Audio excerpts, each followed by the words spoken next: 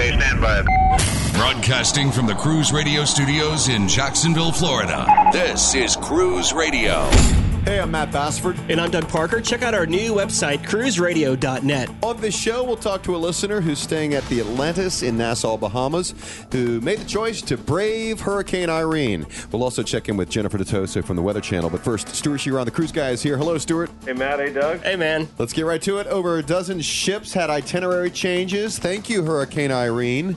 Any major changes, Stuart? Well, it's been a rough week. A lot of the ships in the Caribbean as well as in the Bahamas have had to shift. Bermuda actually was affected in the sense that they had to cut the sailings there. The time in Bermuda short by a day in order to get the ships back into the Baltimore and New York harbors so they can beat Irene and get out of there ahead of the storm, which is on her way up. But it's good news, and that's the beauty of these floating resorts. And that dealing with hurricanes is it's not a tornado, it's not an earthquake. It doesn't just happen without warning, and that's one of the many advantages of sailing on a cruise ship during this time of year. So, Stuart, let's use Holland America's Veendam for an example. They left Bermuda a day early to get back to New York, but they'll be getting back to New York a day early. Will that ship just sit in port the whole time during the hurricane? The ships will be gone. Okay. And it's just like when, like last week, when on Sunday, when Royal Caribbean and Carnival were ordered by the port of San Juan to leave early. Bermuda, same thing. They had to leave early in order to get out of there on time. But sometimes the ports supersede, the cruise line schedules, and the cruise lines have to acquiesce in order to protect the ship and the passengers. I'm going to guess the answer to my next question is no. But when acts of God like this happen, do the cruise lines compensate? No, there's nothing to compensate. Right. They're having to make these changes in order to protect the ship and the passengers. So right. Nothing to compensate. And look, cruise lines have the right to change ports and itineraries and schedules at any time for any reason without any compensation due to the passengers, which is stated and included in the passenger contract. Let's talk about the cruise line's private islands in the Bahamas, like Half Moon Cay and Coco Cay. When a storm blows through, what do those people do? Well, that's a good question. And the cruise lines do staff the islands.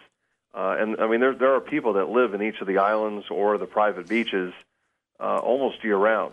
So in this case, the direct hit, Eleuthera, which is, one of the Bahamian islands where Princess is, they had to evacuate the island along with the people. So, the staffs worked diligently over the past several days to secure the facilities, and then they had to get evacuated. This includes, Royal Caribbean and NCL up by Great Stirrup Cay, and Disney, Princess, Holland America. All those islands had to get evacuated, and Princess was right in line with a direct hit today. Well, now, Princess they don't actually have their own private island, right? They have a private beach. Right, okay. Which is part of Eleuthera.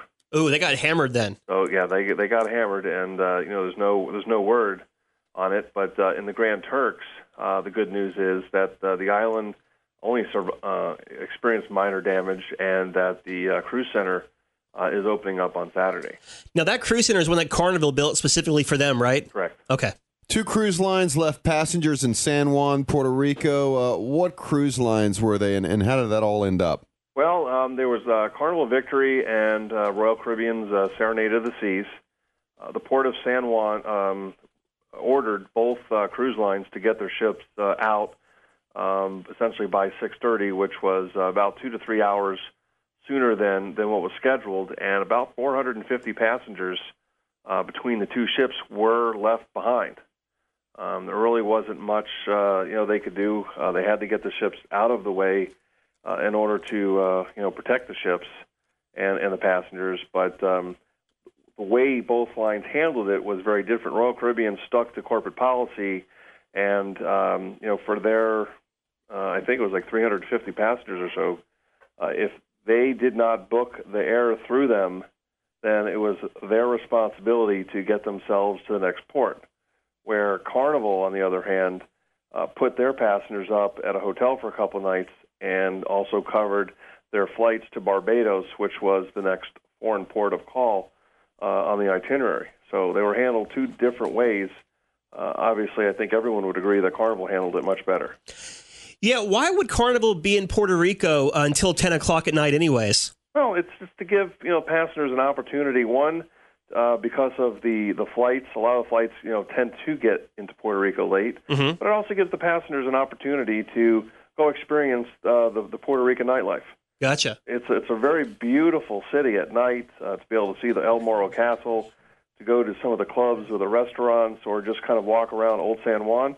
And it just it's almost like another port of call. Well, this segues perfectly to our listener email. You can always email comments at cruiseradio.net. Carnival Victory departs San Juan on 7-night Southern Caribbean sailings. As we know, Puerto Rico is a U.S. territory. The question is, do U.S. citizens need passports? And the answer is no, that it's considered just like any other U.S. city where your proof of citizenship, this is actually the loophole in the Western Hemisphere Travel Initiative, where U.S. citizens can still bring a certified or original copy of the birth certificate along with a government-issued photo ID. What about those passengers who are flown to Barbados? Well, that's a good question, and the good news is that Barbados would accept the government-issued photo ID along with the birth certificates as proof of citizenship, thus allowing the Carnival passengers to enter Barbados without their passport. All right, if you look in the dictionary next to know-it-all, there's Stuart's picture. Thanks, guys. If you want to be kept up to date on the current ship repositions from Hurricane Irene, just check out our website, cruiseradio.net. It's right there on the front page. Have you been dreaming lately about a romantic tropical cruise to the Caribbean? Cruise One. Or how about a breathtaking scenic cruise to Alaska? Cruise One. Or how about the Mexican Riviera? Or Cancun? Cozumel? Or New England? Or Canada? Or Italy? Or Greece? Or the Far East? Or how about a cruise around the whole world? Cruise One. Got a dream vacation for you. Cruise One. And to send you on your way. Cruise One. Number one in cruising nationwide. Cruise One. Yeah. Cruise One. Cruise One has more than 550 cruise specialists nationwide ready to help you plan your dream cruise. And speaking with a local Cruise One expert is as easy as calling toll-free 1-800-CRUISE and the number 1. That's 1-800-CRUISE-1. Or find us online at cruiseone.com. Number one in cruising nationwide. Cruise One. Yeah. Cruise One.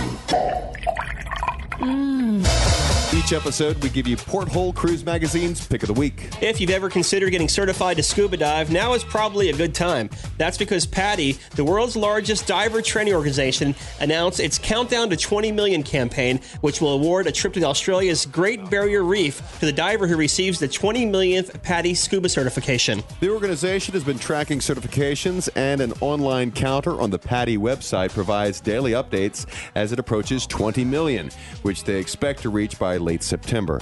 The promotion applies to both new and experienced divers who obtain any level of scuba certification at one of the more than 6,000 PADI dive centers or resorts worldwide. The diver to receive the 20 millionth certification will win an all-expense-paid trip for two to the Great Barrier Reef and other local attractions courtesy of Tourism Queensland. Dive excursions to the Great Barrier Reef will be provided by MV Spirit of Freedom, which includes a 3-day, 3-night live aboard adventure to the reef's iconic dive sites. What's more, the PADI instructor to issue the 20 millionth diver certification and the affiliated dive center or resort will each receive a trip to Australia. Visit PADI.com for the most up-to-date countdown number and to find a PADI dive location. And in case you never heard of it, that's PADI.com. When weather affects your cruise vacation, Cruise Radio is there. Faster alerts, accurate forecasts, complete coverage. Cruise Radio brings you Storm Watch 2011. Liam Bonneman and his family from Seattle were a part of the 6,000 guests staying at the Atlantis in Nassau, Bahamas, who decided to ride out the storm. He joins us now. Liam, welcome to Cruise Radio. Now, when did y'all get there? We got here Tuesday about noon. Right before y'all left, were y'all concerned? Yeah, we were. We, as our flight approached, we were, looking at the weather, and we see, it was by then, I think it was a tropical storm over Puerto Rico. Yeah. So it just got named Irene. And looking at stormpulse.com and the NOAA websites, the track was putting it, pretty darn close to Nassau at the time. So we're like, okay, what do we do? Do we cancel? Do we eat a bunch of, huge cancellation fees? We're looking like $1,800. Yeah. We couldn't reschedule because the day we get back, the next day is my son's first day of school. Right. So we're like, okay, do we cancel? Do we try to book something else? What do we do? And essentially the decision came down to literally hours before we got on the plane. And we just decided, you know what? We called the hotels. We called the hotel we were booked at. And we called Atlantis to find out what their disaster plans were for the event of a hurricane. Right. And we were satisfied with both, so we said, okay, let's do it. So when did the weather start getting bad?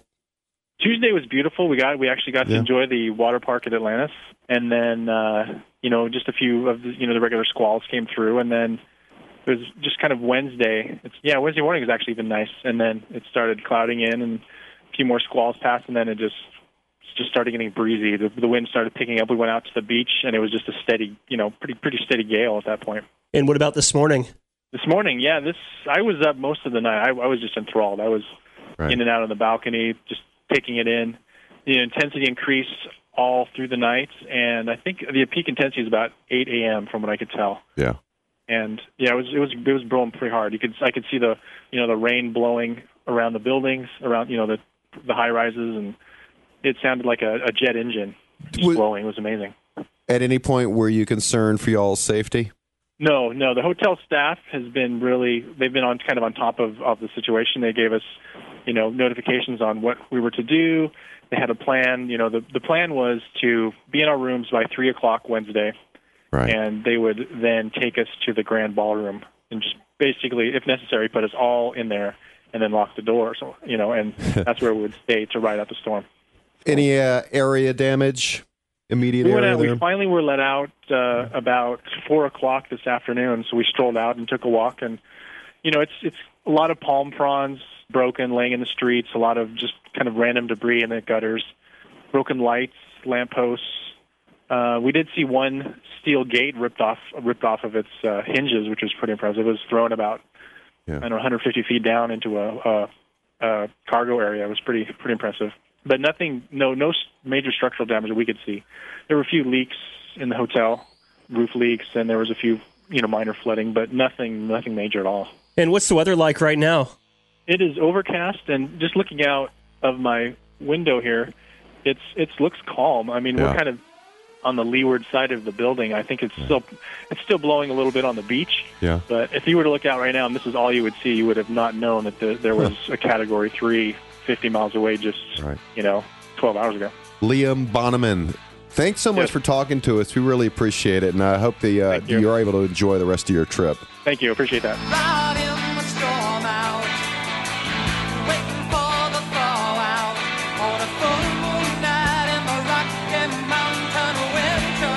Jennifer Natoso from the Weather Channel joins us now. Jennifer, with Hurricane Irene making her way up the coast, I just want to know, for those who love to sail the Caribbean, what months are hurricanes most active? For the most part, they're neck and neck, but there are a couple of months where they differ slightly. For example, Cozumel is slightly more likely to see a tropical system than the Bahamas are in June. In July, they're about equal. In August, they're about equal. In September, they're equal, and September certainly one of the most active months for the Caribbean and the Gulf of Mexico. October, a little bit more likely in the Bahamas, a little less likely by comparison around Cozumel, and November, very unlikely around Cozumel, but still possible in the Bahamas. Selfishly speaking, we here in Jacksonville have always been so lucky when it comes to hurricanes. And what is that attributed to? What is it exactly that causes the hurricanes to kind of bounce off of our invisible force field? It is a very specific technical meteorological term called dumb luck. I mean, there really is no explanation. You'll see things each year come out, that'll say, New York City is in trouble this year. If they got hit by a hurricane, they're more likely this year because they haven't seen one in the past or anything. You know what? Hurricanes are just like roulette. Just because you landed on black before doesn't mean you can't land on black again. It resets every time. There's no, just because Jacksonville hasn't been hit, it's more likely to get hit now. Just because New York hasn't been hit in a long time, they're more likely to get hit now. Just because New Orleans got devastated a few years ago means that they're in the clear. It really means nothing. Scott Lara is with us. He is a Navy veteran and has spent quite a bit of time at sea during his career. Scott, welcome to Cruise Radio. Pleasure to be here. Thank you. Certainly you've had some harsh weather conditions while at sea. Tell us a little bit about that. I was on a frigate in the Navy, and to kind of give your audience a comparison of how big a frigate is, it's like a small Holland America ship. And we hit some massive 45, 50-foot seas heading down to Puerto Rico. And it was scary. If you've seen any kind of videos on YouTube of cruise ships taking a beating, I mean, it was like you're going up, way high up, and boom, you come down hard. And it was really scary. The guys on the ship were sick. I was a radarman, so I'm sitting there at the radar screen trying to keep everything together. But it was pretty scary. Let me ask you this. I've seen a lot of YouTube videos of ships in rough weather from an outside point of view, but what is it like being in there, being tossed and turned like a rag doll? Well, I was just to add to that, in addition to seat belts, I'm assuming you have like shoulder straps in your chairs? Yeah, that's actually a good question. We did have seat belts, but we do not have like the shoulder straps you would see like in a Cobra or a car like that. It's not like you're an F-18 jet fighter pilot, but you do have seat belts. That's absolutely correct. When you're sitting there on the bridge or in the Combat Information Center where I would hang out, yeah, you had seat belts, and right next to you, you had something to throw up in. And I hate to be graphic, but, I mean, it was bad, and especially in those heavy seas. Fortunately today, guys, you know, with these cruise ships, the Oasis, the Allure, the Solstice, these are huge ships with a lot of tonnage. You have a lot of people on them. You have stabilizers. So honestly, it's night and day compared to what a cruise ship, a liner is. During bad weather like that, is there a certain way they navigate the ships? Yeah, they do, for the most part, do try to go into the wave where they're trying to take it head on like that. But like for cruise ships, you know, they are keeping in mind, A, the safety of the passengers and also keeping them healthy so they can go to the bars, so they can go to the casinos and continue to spend that money. So they are going to navigate the best way they can to keep the ship safe and to keep the people healthy as possible. All right. Thank you so much for sharing your experience, and thank you for your service, too, Scott. We appreciate that. It's always a pleasure to be on the show, guys. Thank you. All right, that's going to do it. Coming up next week, we'll talk to our Australian correspondent from eTravel Blackboard, Natalie Arroyan. She'll be interviewing the CEO of Celebrity Cruises, Dan Hanrahan. And, of course, Stuart Shearer on The Cruise Guy will be back with us. And as always, if you haven't downloaded the Stitcher Radio app yet, it's a free app. You can take Cruise Radio on the go with you anywhere you want. Actually, Cruise Radio and a lot of other cool shows as well. To find out more, go to cruiseradio.net and click the Stitcher Radio icon. If you want to stay on top of the latest cruise news, go to cruiseradio.net and enter your email address under where it says Instant Email Updates. From the Cruise Radio studios in Jacksonville, Florida, I'm Matt Bassford. And I'm Doug Parker. And this is Cruise Radio. Thanks for listening to Cruise Radio. For information on how your company can reach over 100,000 travel enthusiasts a week, email sales@cruiseradio.net. Find Cruise Radio on iTunes, Twitter, Facebook, and LinkedIn. Just search Cruise Radio. I'm your announcer,